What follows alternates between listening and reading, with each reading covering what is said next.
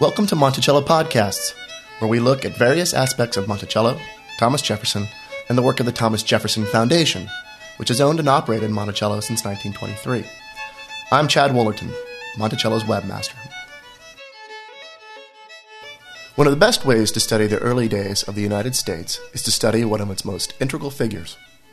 Throughout his lifetime, Thomas Jefferson touched nearly all aspects of civic and academic life in the young country he helped found. To help facilitate and encourage worldwide scholarship on Jefferson, the Thomas Jefferson Foundation created the Robert H. Smith International Center for Jefferson Studies. Radio producer Sean Tubbs recently stopped by for a visit.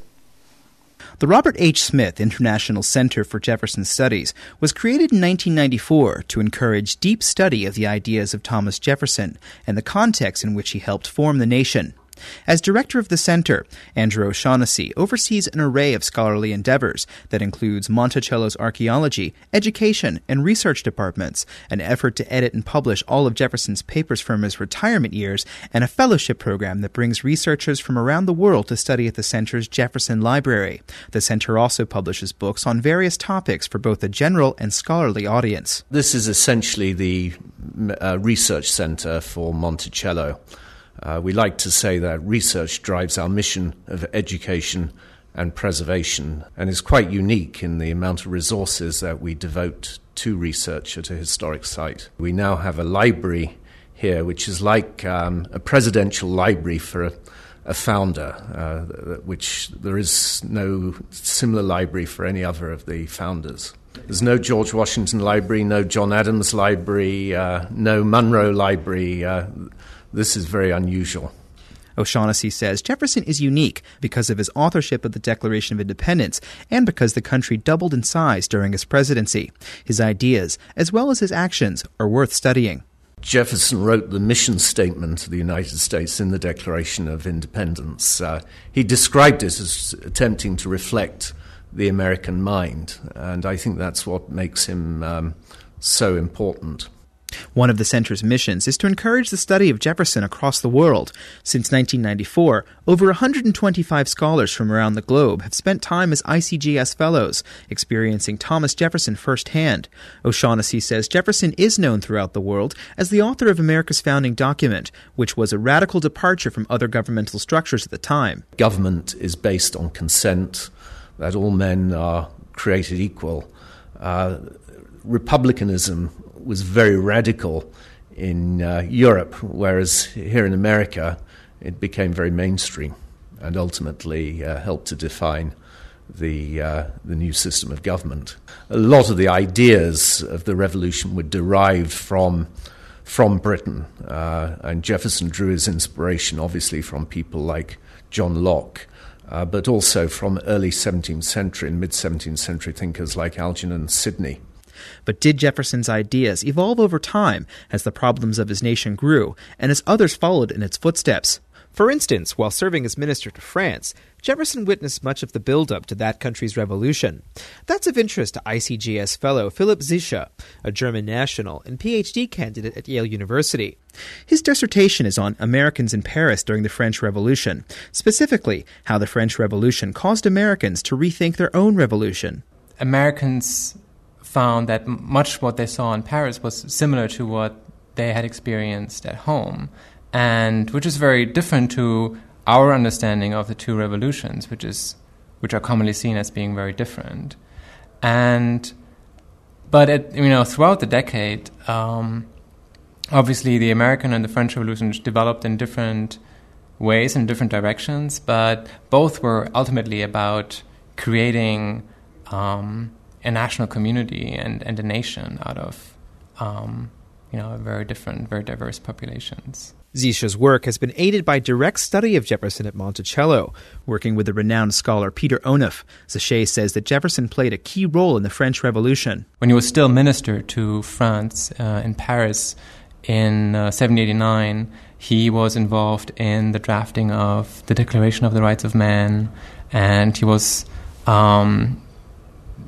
called on by Lafayette to help broker a deal between competing factions in the National Assembly with regard to the new French Constitution.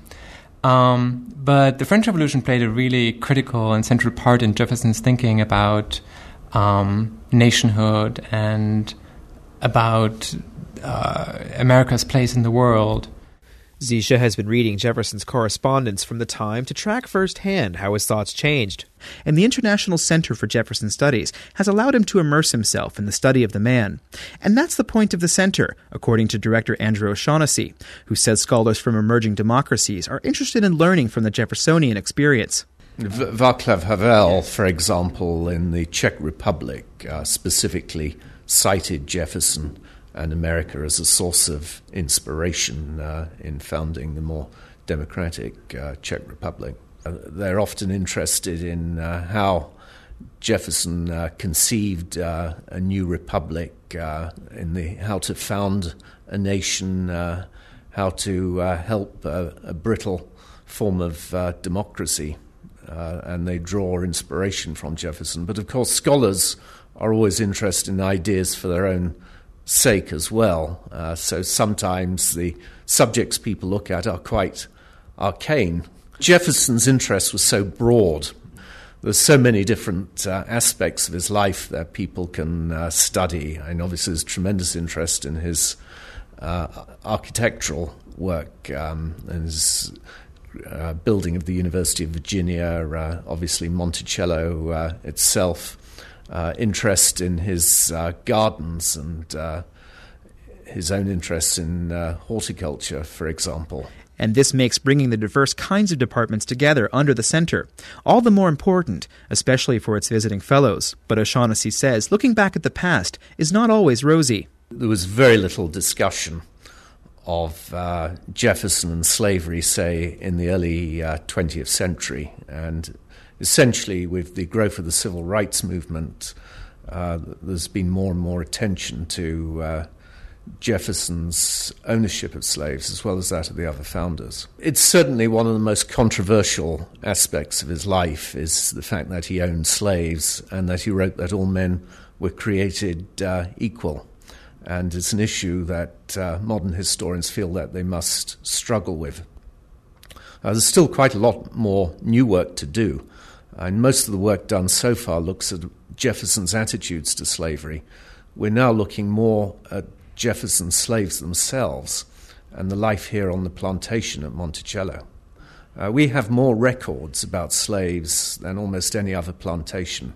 We can talk about individual slaves, and that's almost unique. They are so various, the topics. We had a scholar from Tasmania who was interested in slaves that ran away during the American Revolution and joined the British.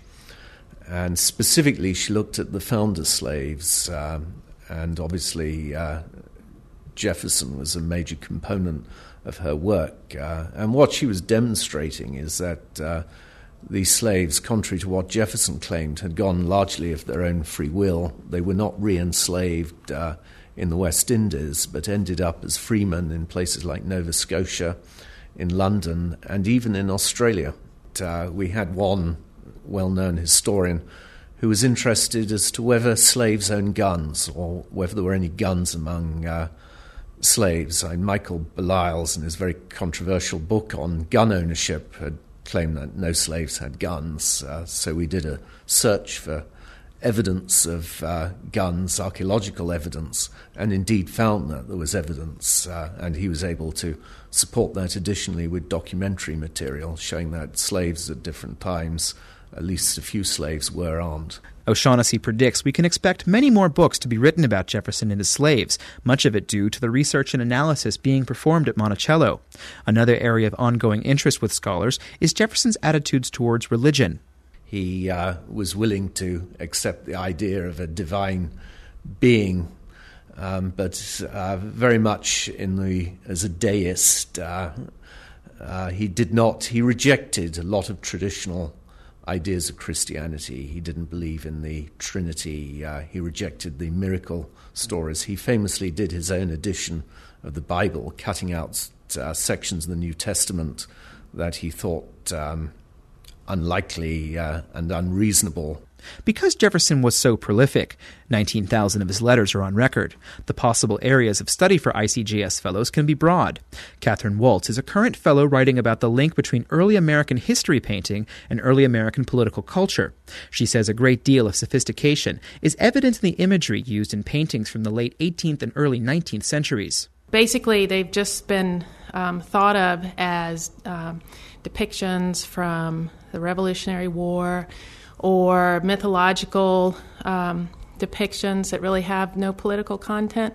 And it turns out that almost every one of these artists that I'm looking at, Charles Willson Peale, John Vanderlyn, Washington Allston, they all had patrons who had deep political convictions, and so did the artists. And so I'm re-looking at these paintings and trying to tease out the political context. Then with Jefferson, some of that you can see at play in his art collection. He was most closely affiliated with Charles Willson Peale.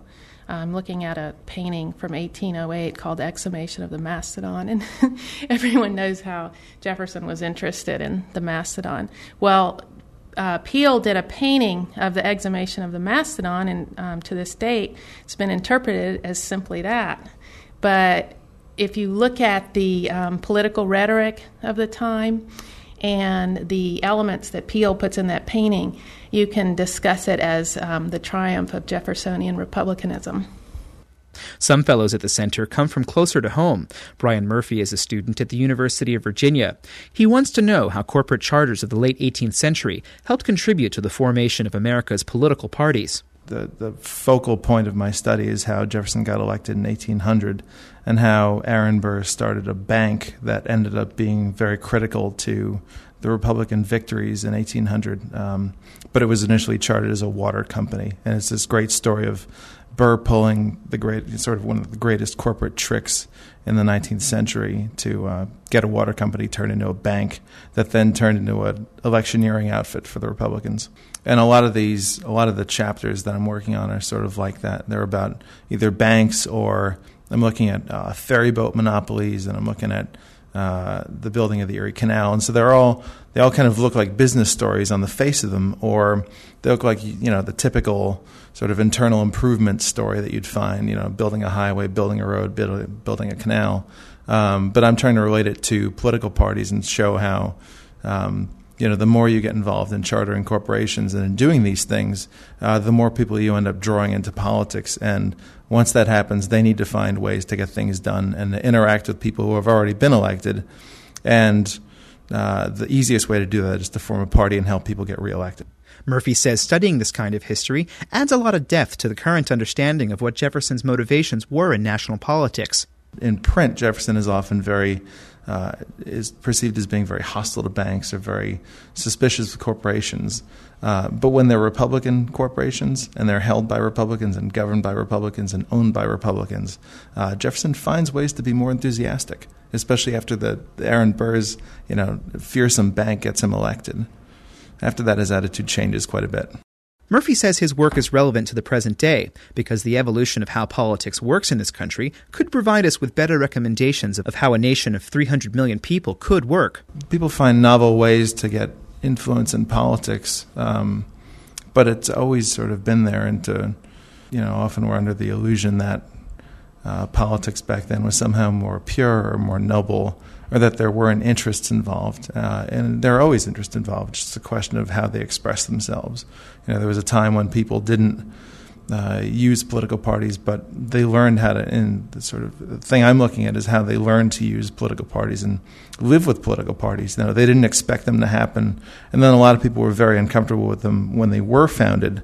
But they were there to stay. And so the question was, what do we do with parties? How do we interact with them? How do we make them useful?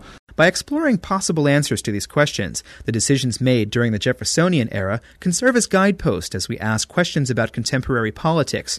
And looking back at the American founders is unique in the world, according to ICGS Director Andrew O'Shaughnessy. Well, America is unusual in the importance given to the views of its original founders.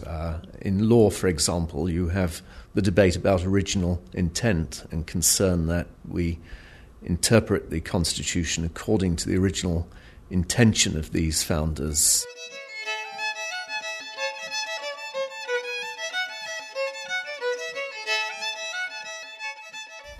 The Robert H. Smith International Center for Jefferson Studies will be accepting a new class of fellows later this year. For more information, visit monticello.org.